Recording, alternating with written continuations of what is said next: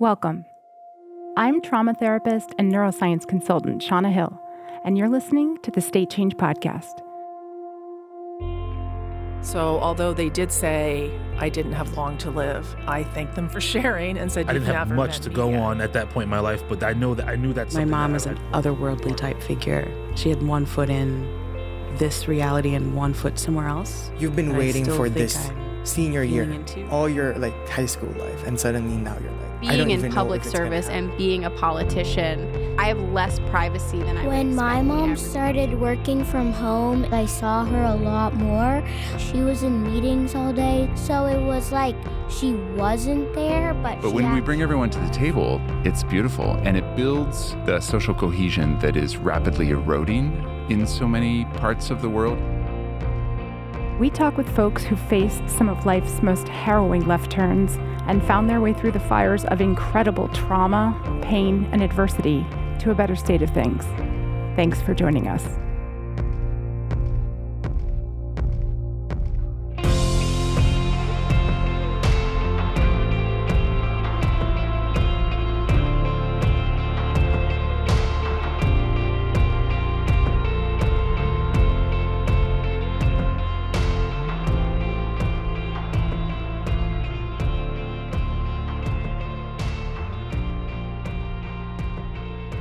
I first met Vermont State Senator Rebecca White in 2017 when I was living and working in a small town on the Vermont-New Hampshire border.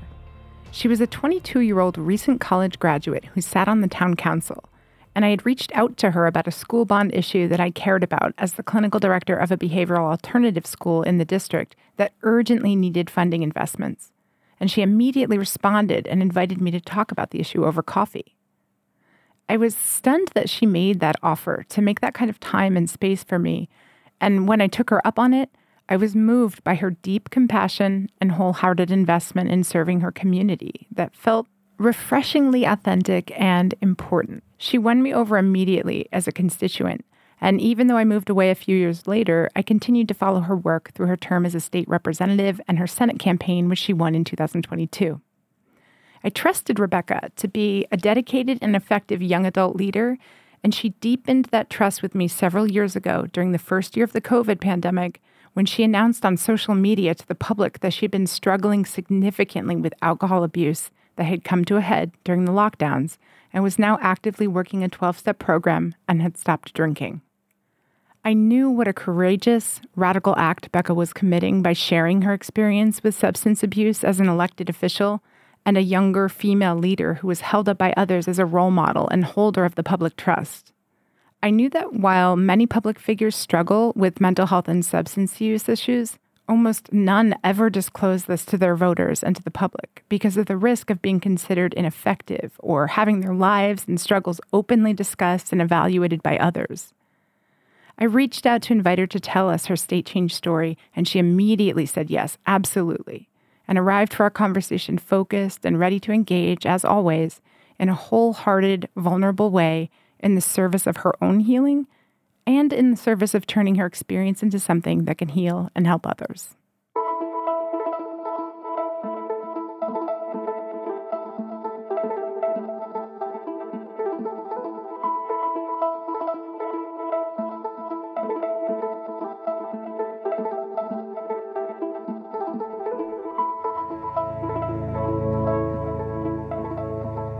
My story starts long before the catalyst of when I changed, but for me, the pandemic in particular had an impact on how I thought about my relationship to alcohol, which is really my main substance that I've been working through. You know, I grew up in my district in Hartford, Vermont, in the village of Wilder. My family has long had a history of substance-related disorders. When I was in my teen years, I really did struggle with anxiety, depression, pretty classic things. And as I got into college, even though I was very successful in college and in high school, and I was doing well grades-wise, and being successful on the debate team, which is one of my strengths, I think, in college was being on the Lawrence Debate Union. at the same time, I was feeling not great about myself, and I was also leaning heavily into drinking culture and using alcohol in particular to kind of either shut off my brain or make me invincible and make me like the life of the party. So I had long had experiences where I was abusing alcohol, both in like a social setting where it just would go off the rail and I would become a person I didn't like, and also independently, like alone, just drinking way more than I had wanted to.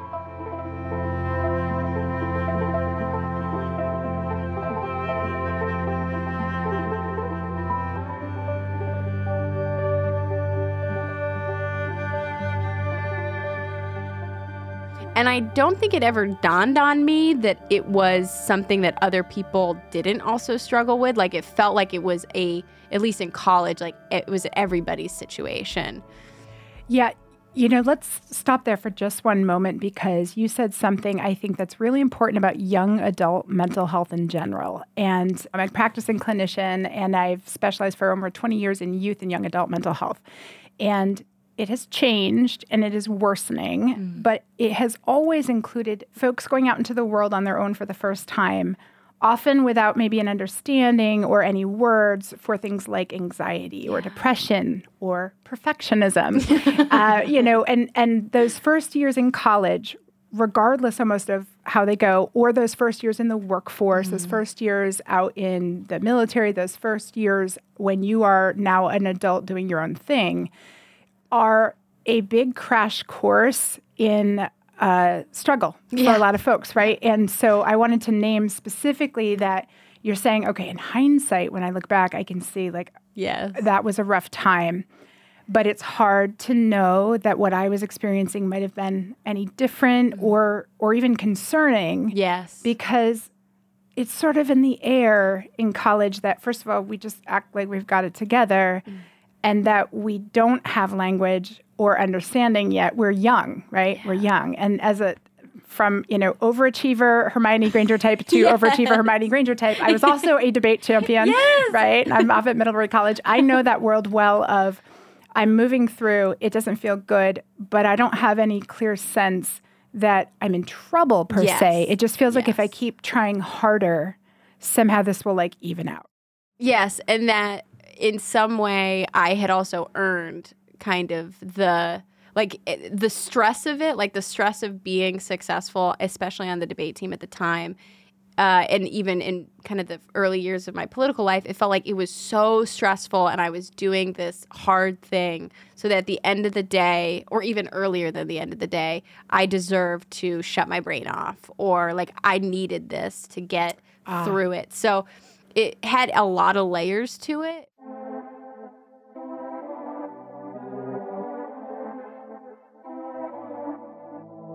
And what I realized at the start of the pandemic was that I had attempted to moderate my drinking for a few years prior to that. I had started tracking my drinking so I'd know how much, like literally on a piece of paper, day by day, I'd say, okay, did you have 3 drinks? Did you have 5 drinks? And I thought for a long time that if I just know how much I'm drinking or know how it's affecting me, that then somehow the knowledge of the impact and tracking it would make me lower my drinking.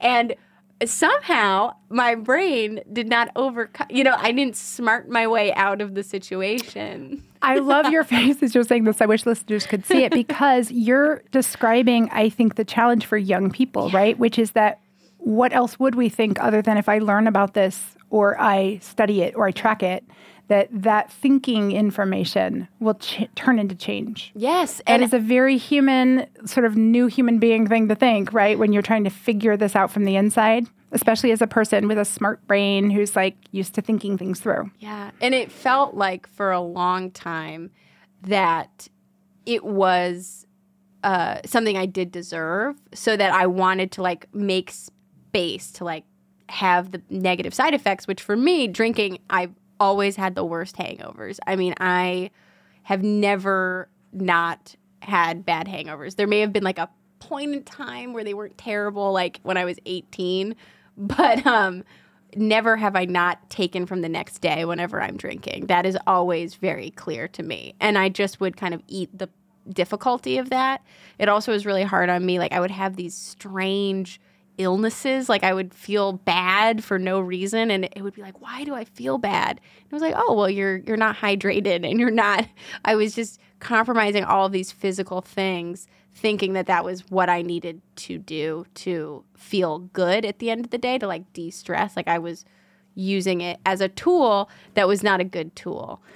So I realized. So I did Al-Anon for many years before I actually stopped drinking. And what kind of came to me during that time was that I wasn't going to smart my way out of it. Like, I wasn't going to learn enough about it. I'd read enough, like what the impacts of alcohol are on your system. I knew that. I knew the health risks. But it wasn't until I kind of uncovered the reason behind the perfectionism and the reason behind the striving and the relationship that my family dynamic had to why I chose alcohol or why I leaned into alcohol as the tool. It wasn't until I hit that point and was kind of smacked in the face with it when I was alone and not getting like external validation during the pandemic that I said, oh, you need to stop. Like this, you have to stop.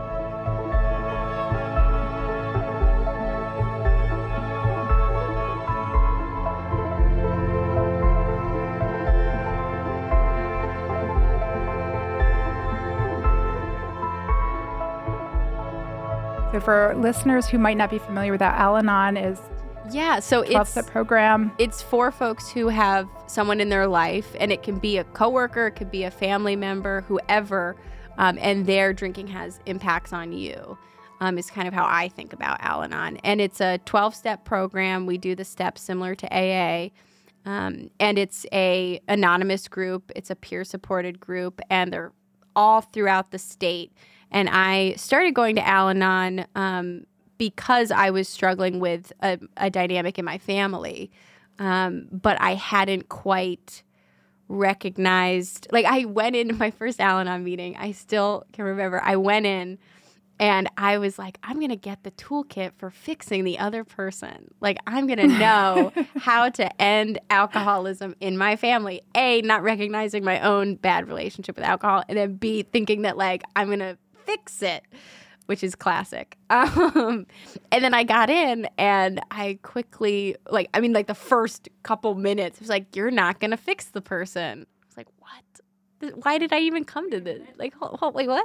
And it opened up this network of people who I knew everyone in the room. My first Al-Anon meeting, every single person I knew, because it's a small town.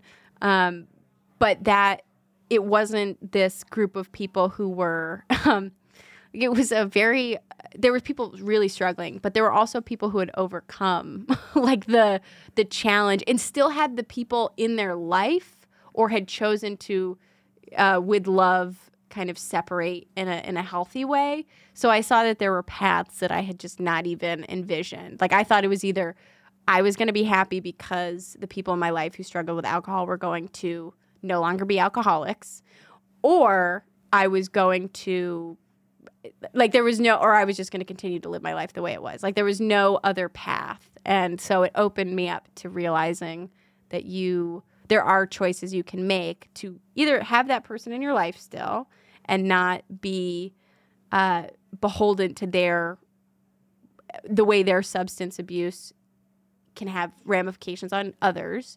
Sure. Or you can lovingly say, actually, I do need to distance myself from you, and that's okay. That's actually a choice that doesn't need to make me feel guilty or bad or makes me a bad child or a bad daughter. Right. I love how you shared that you went in with one set of ideas and expectations about what you were going to get and got something else that was probably much more valuable than what you thought you were going to get. Yes. And as a clinician over the years, what I see when people go into any 12-step space for the first time, I sort of have this library in my head of thousands of stories of people somehow stumbling into any 12-step. And almost all of them go in, they are struggling and looking, obviously, for some support or solution. But almost all of them go in with that same idea that there's a checklist or like a set of things you can do to either change others or change the situation.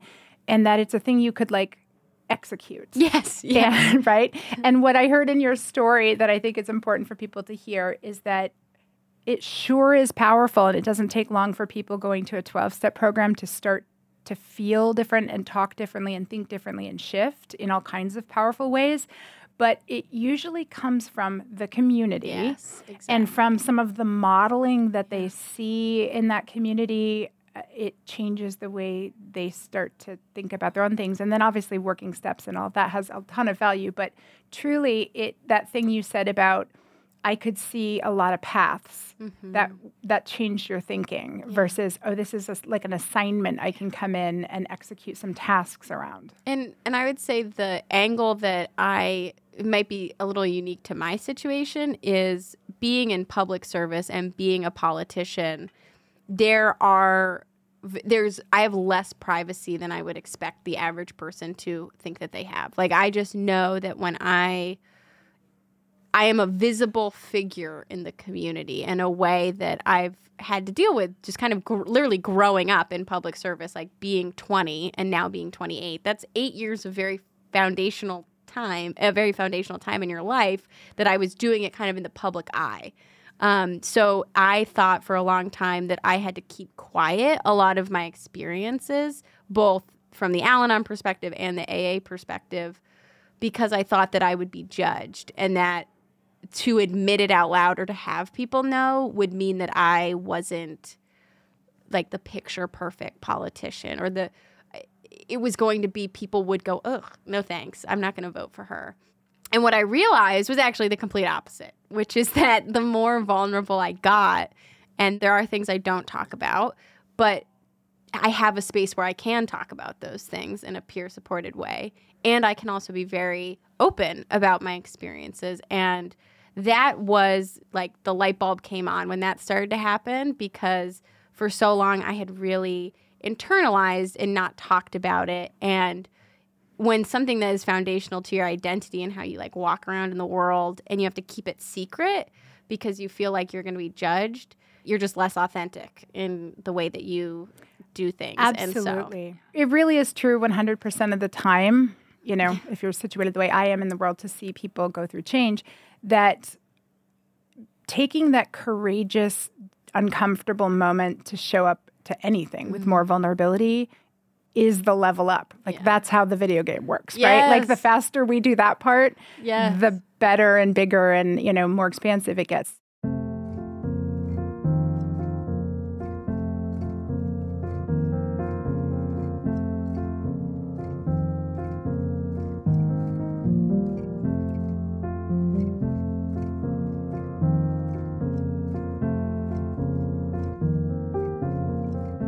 So let's go back to the part of your story where you go to Al-Anon, you're aware that, alcohol and addiction has a role in your life and in your family system. You're starting to do this learning. And then how did this come to a head in terms of your own drinking? Yeah, well, I had found during COVID that when things kind of shut down, and we actually were in the State House, and then we went home. So it was a very stark, like, pre-COVID COVID for me, because it just like stopped my normal day-to-day work life. And I went from being this person who was very in the world, talking to, like, I would say probably hundreds of people in a week in person, getting that I'm an extrovert, I love people, to suddenly my world got really small really fast, and I'm on Zoom. And I was, and my poor partner, like, suddenly my one, like, eye-to-eye contact was one person. And being that situation, I started to drink very heavily. And there was no, like, I didn't need to perform in the same way. So I felt like, oh, now I can just, like, I can drink however I want, whenever I want, And I got I was making myself sick. In a way that I had been, but had not been at that extreme level. And I finally had the moment where I realized, this isn't working for you anymore. And you can't actually drink the way that you want to. And it was like, once I got the permission, like, there wasn't anything holding me back from drinking, I really went hard. And then I realized that was terrible for me. And it made me like physically sick, like sleeping on the carpet, throwing up. I mean, like very physical symptoms. But then also mentally, I was threatening to divorce my husband every day and like, getting in these huge arguments over the phone, and to the point where I was like, I'm just like not a good person when I'm behaving that way.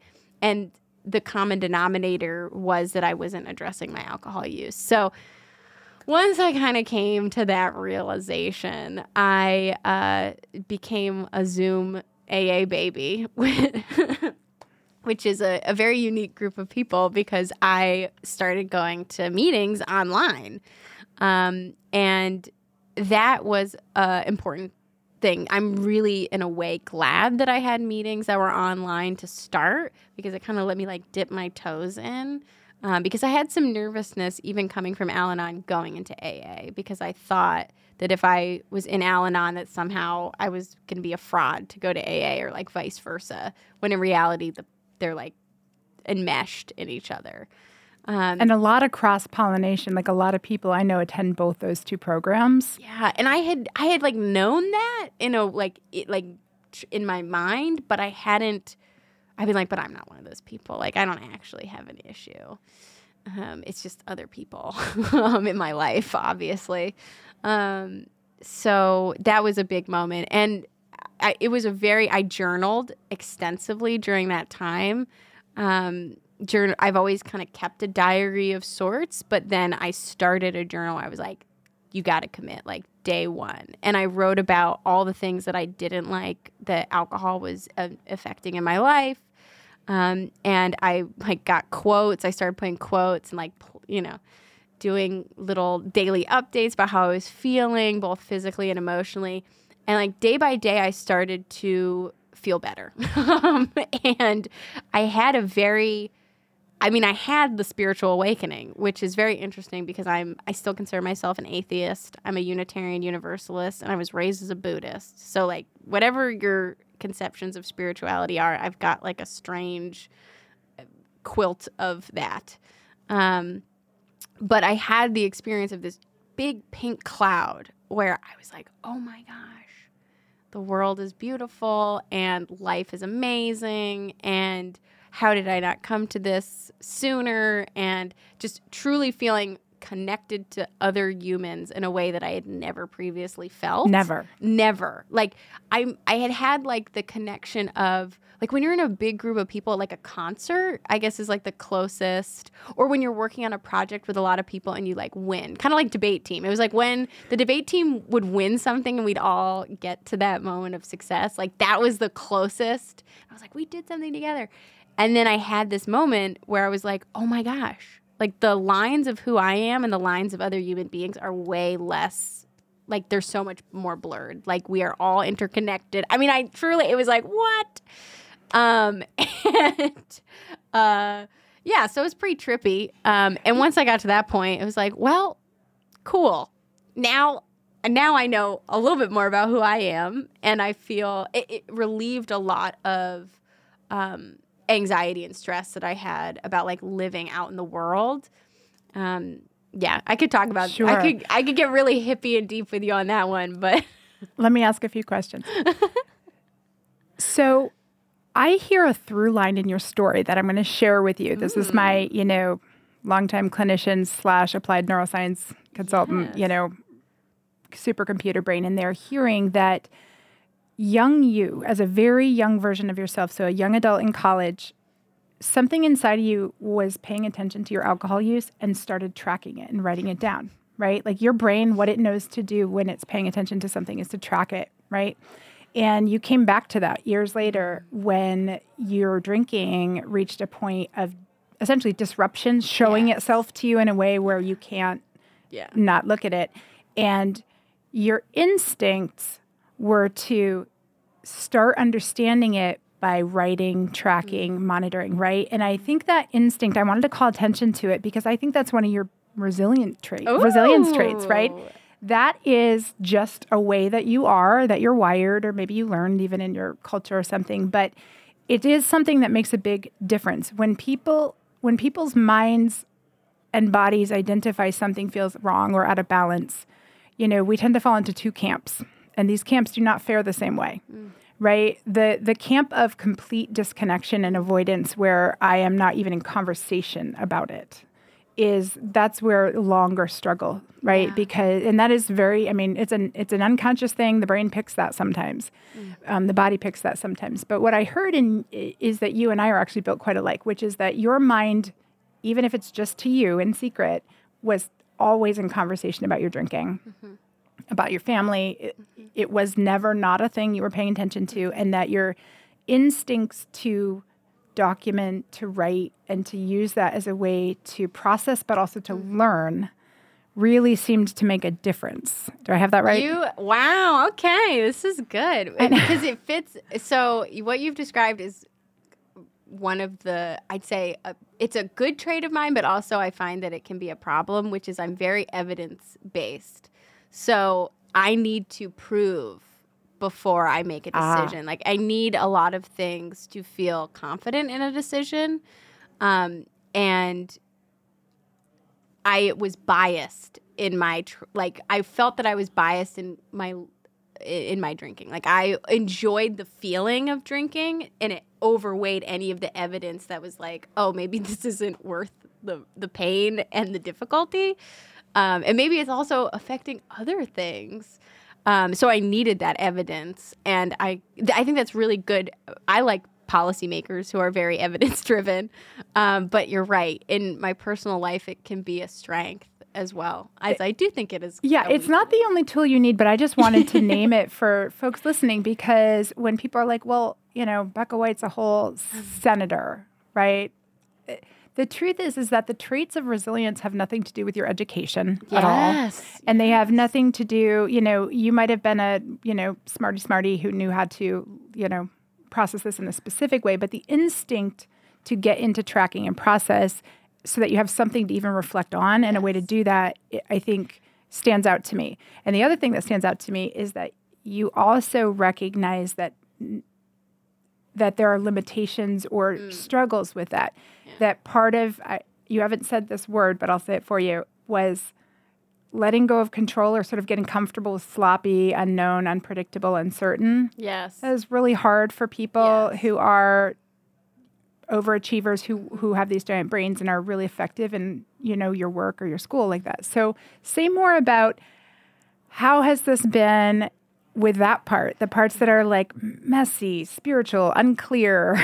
Well, it's interesting because I've had, I think being in a political space, people expect you to have a fully formed opinion on all topics. It's very strange. So people will talk to me and say, how do you feel about XYZ? And they expect me to have thought about it, have a policy position, and then be advocating for that policy position.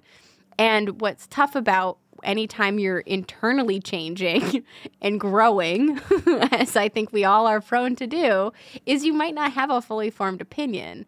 So for a long time, I was just kind of asserting my feelings as this is correct because I feel it at this moment, and then was advocating for things. When now I'm so much more comfortable with being like, yeah, I don't really know how I feel about that right now. Or I need to ask more questions, or I don't know if I ever will have an opinion on that. That is a wild thing for a politician to say. People do not want politicians who don't have Please say it. No, I'm thrilled by this, because the truth of the matter is the way that human development works, the way that communication works, and certainly the way policy should work, which is the way humans work, is that that impression that we have to know is actually a young idea, right? That's a young person's game. Yeah. And the older, right? The older that we get, the more we realize we don't know, or that things change, or that there's a million nuances. And you could be wrong. And in fact, you could not only be not have you can have an opinion, but your opinion can also be wrong. And if it's wrong, it doesn't mean you should double down on it. It means you should change, or think about it, or be comfortable with someone coming at you with feedback and criticism. And that is probably the most challenging part about being in the public eye, is when you're processing something internally and you don't necessarily have like a firm boundary on something or a firm belief on something, people will try to influence you. And that influence, you just have to be very clear about what the intent of the other person is. And I have a lot of thoughts about how people relate to folks who are meant to represent them.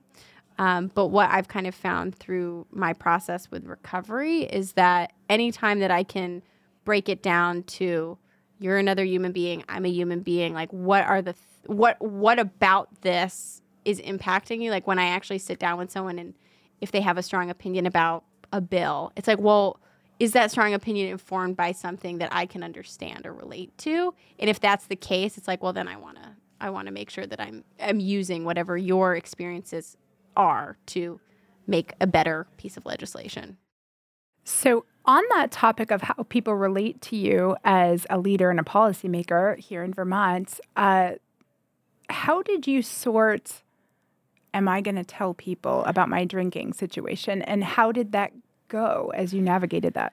Well, it's interesting. I felt like I had to hit like a milestone before I could unveil that I was actually not drinking anymore and that I had done it. I felt for a long time that I hadn't hit a noteworthy thing, and which is very counterintuitive to the recovery community, which is if you have 24 hours, good job. Let's celebrate that.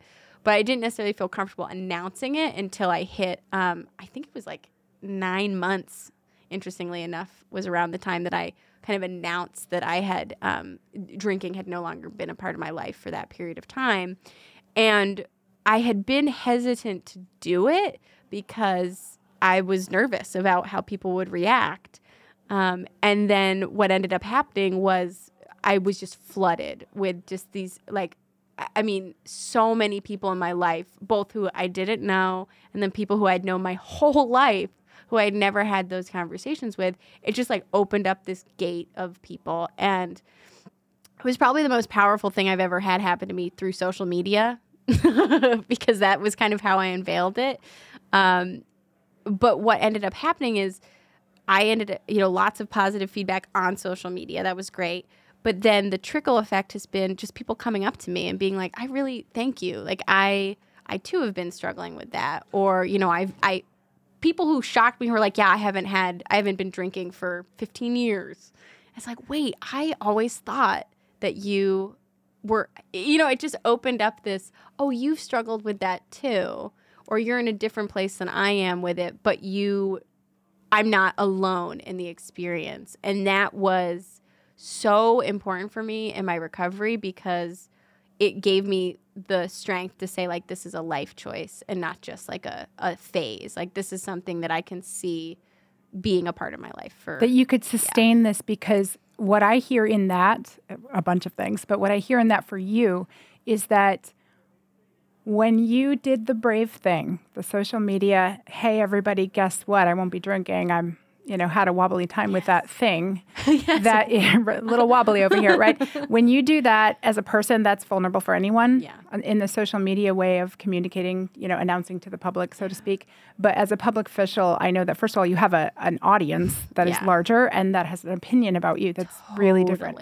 And I can't imagine what that kind of courage felt like in the moment, but I've had to do some things like that in my own life where it feels like there is no other choice, so I just become brave to do it. And I heard you say that, and then I thought, I got chills when you said you were just overwhelmed with the support. Totally overwhelmed. And partially because I thought, boy, that is what you needed, right? If it hadn't been that way, right? I think back, I really hope that if I had somehow gotten a bunch of that's so bad, how dare you be in politics and be struggling with these situations, I think it would have been really hard. And I like to think that if hypothetically that had been the case, I would have had a strong enough foundation. And that's probably one of the reasons why I think if you are a person in recovery and you're not quite ready to tell folks, that's actually okay. That's totally where you are. If you're not quite ready for the feedback, then you don't need to tell people. And I did actually have, one of the surprising things was I had folks who reached out to me who are very close to me who were surprised, who were like, if you are in that situation, it gave people who I think were struggling with either alcohol use or other kinds of problems, they realized, oh no, like I hadn't realized she had an issue. And if she had an issue, how does that reflect on me? Sure. And so I did have friends who were like, oh, you weren't that bad. Like, no, you were never that bad. And I'm like, yeah, maybe. Like, maybe that's true. But also it was that bad for me. And that's okay for it to have been bad for me and not for you to have known that it was that serious. So that was one of the more interesting things. It was less people saying like, oh, I'm upset that you have a problem with alcohol, and more like, do you? And it's like, yeah, actually, I really did. You know, as a clinician, I can say that it's very, very common for people to start to disclose anything vulnerable to community members and friends and to get some sort of defensive feedback loop. And I'm thinking, you know, I guess the piece of your story that is so hopeful to me, Becca, is that you did get what you needed. Mm-hmm. And that means your life gets to be an integrated life. You get to be a young, powerful leader here in the state doing work that you are great at, that we need you doing. And you get all your choices, and you get to have your truth known and get the support.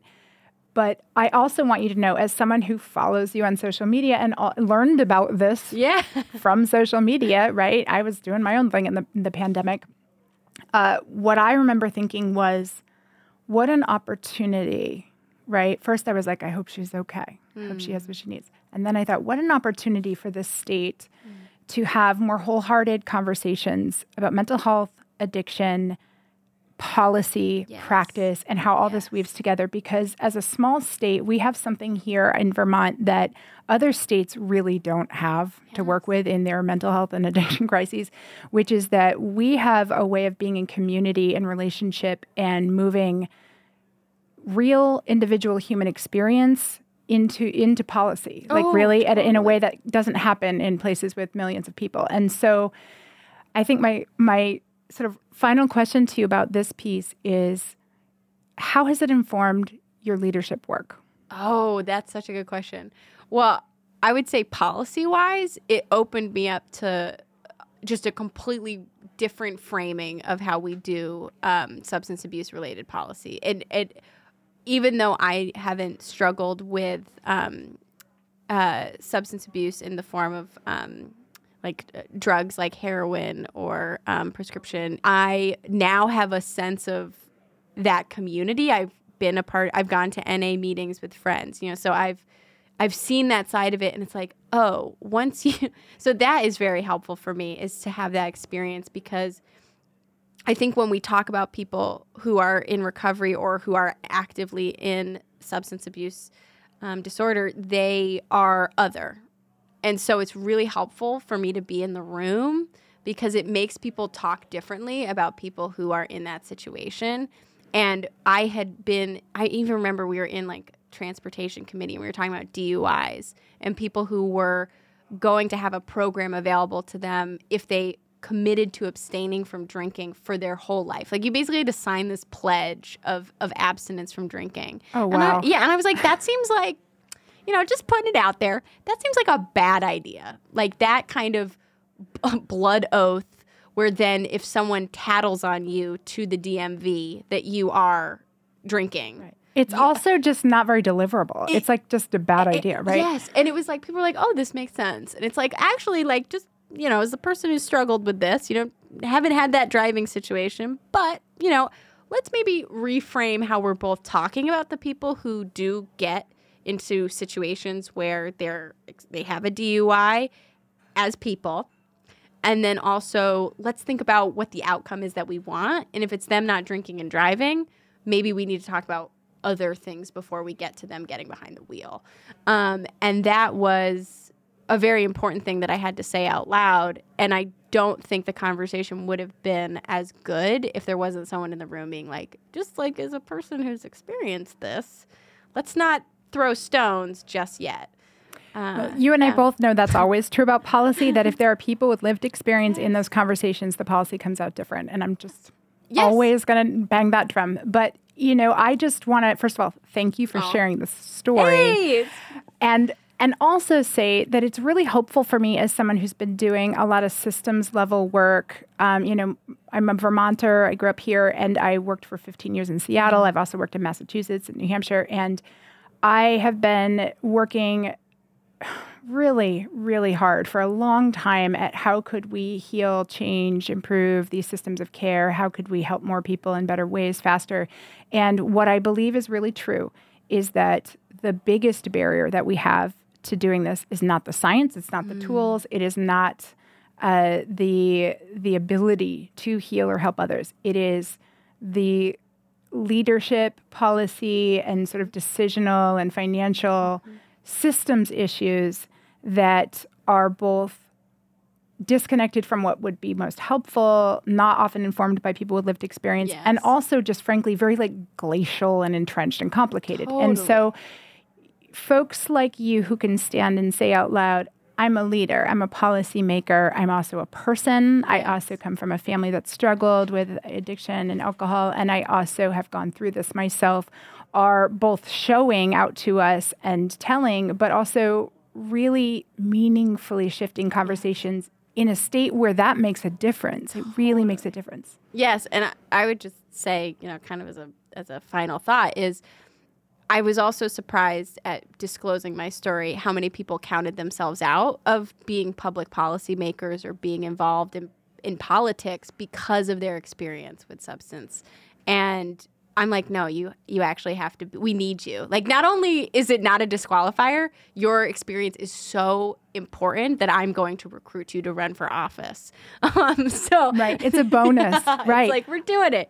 I think that too. And, Vermont and the nation are struggling and will continue to struggle with addiction, with the opiate epidemic, and with all these related issues, as well as the mental health crisis. So thank you for being someone who is willing to show, tell, and share your own resilience story, and then bring that and integrate it into your work, because we desperately need it. Oh. Now you're just making my day. Well, you're making mine. Thank you so much. Folks, again, here with State Senator Becca White. I appreciate so much your time, your story, and your leadership. Thank you.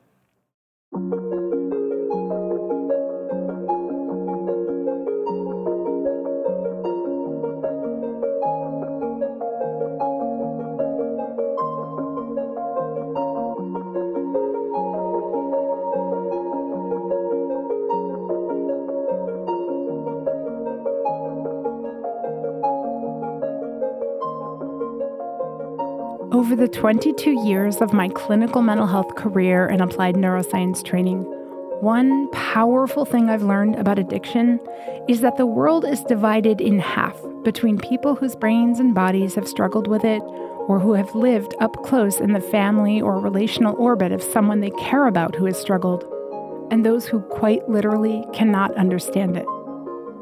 I have talked with many, many family members, friends, colleagues, neighbors, parents, healthcare providers, and policymakers who are understandably hurt, afraid, confused, angry, or even detached from the substance use storm happening inside their own loved one, because their own brains and bodies simply do not respond the same way or crave the same things. As someone who understands the hard science that now shows us transformative data and detail about what drinking or substance use is doing inside of us, I am certain of one truth about it that I desperately wish more people understood. No one would ever choose this. No one. Literally, not any single person I have ever met in my decades of emergency and acute mental health practice, or in my 46 years as a person living in a world full of substance use disorder, one including both sides of my own family tree, that has touched and devastated me and my family personally many times over, would ever choose addiction, dependency, or uncontrollable substance use patterns that their system believed had an off-ramp.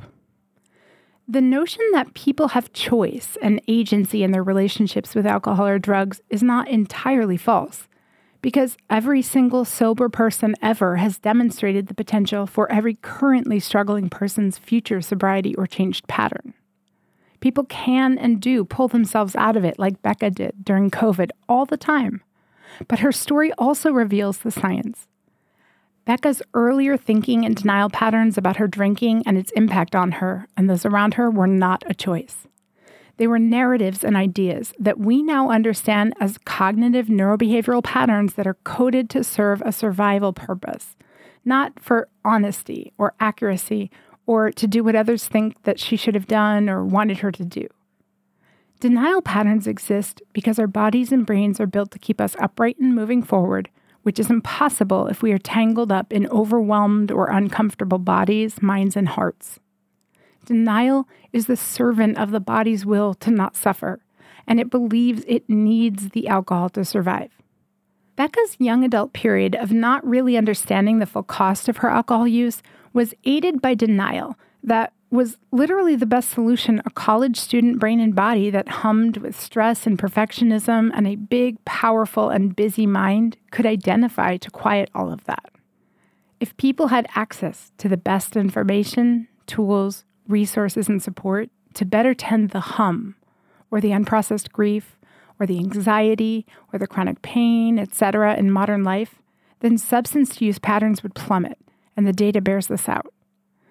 People with certain neurodiversity, or a trauma history, or certain medical conditions, as well as those who live with chronic stress, lack of safety, or who lack support and connection in the community, are at extremely elevated risk of developing a problem with alcohol and drugs, because their brains and bodies are quite literally more sensitive as well as more desperately in need of a state change. Alcohol is a cheap, available, socially validated, and celebrated state change that almost all of us understand as a way to quiet a hum. But for many people, the state change is so powerful and necessary that the brain reconfigures itself to think and problem solve and behave and act on the mission of keeping the state change coming, even when it's wreaking havoc on relationships and lives, even when it's hurting people or risking things that matter. That is how powerful our system's insistence on short-term hacking our survival is. It solves our modern world problems with features designed for a prehistoric existence. Even the smart, insightful, focused, resourceful, and honest Becca Whites of the world can become entangled in substance abuse. I'm someone who has had my own heart devastated by alcoholism and substance use in my personal life, while also working for decades in foster care, emergency rooms, crisis programs, and schools through the emergence of opiates, the meth epidemic, the explosion of pill access and designer club drugs with young people, and the truly stunning scope of the current alcohol, opiate, and fentanyl crises in the United States. I once talked with an ER patient, a 27-year-old woman with an infected abscess on her arm that surgeons believed required urgent surgery to stave off losing the arm entirely. I had been asked to come into her room and convince her to stay, to reassure her, and to ask her to have the surgery, and to tell her that they would medicate her adequately so she would not detox and experience the discomfort of the opiate need in her system. She was lucid, she was communicating rationally to me, but she looked me right in the eye and she said, "But what if it's not enough? What if I have the surgery but they don't give me enough?" What she meant was, I am more afraid of what I know it will feel like inside of me than I am of living without this arm.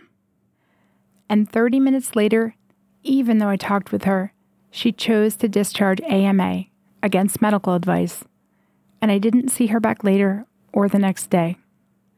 Becca White sharing with the world her state change story around alcoholism is a revolution that we need more of. We need leaders who can connect to mental health and substance use issues and turn that experience and knowledge into policy, and who can and will share their own stories, because never in my lifetime has there been more need.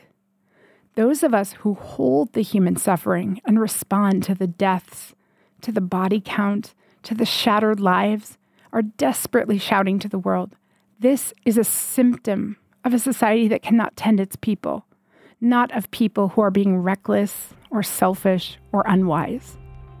Inside of a person with substance use struggle, the substance literally seems more important than our limbs. And it's really important that we all remember that as we move through this moment. Thanks for listening.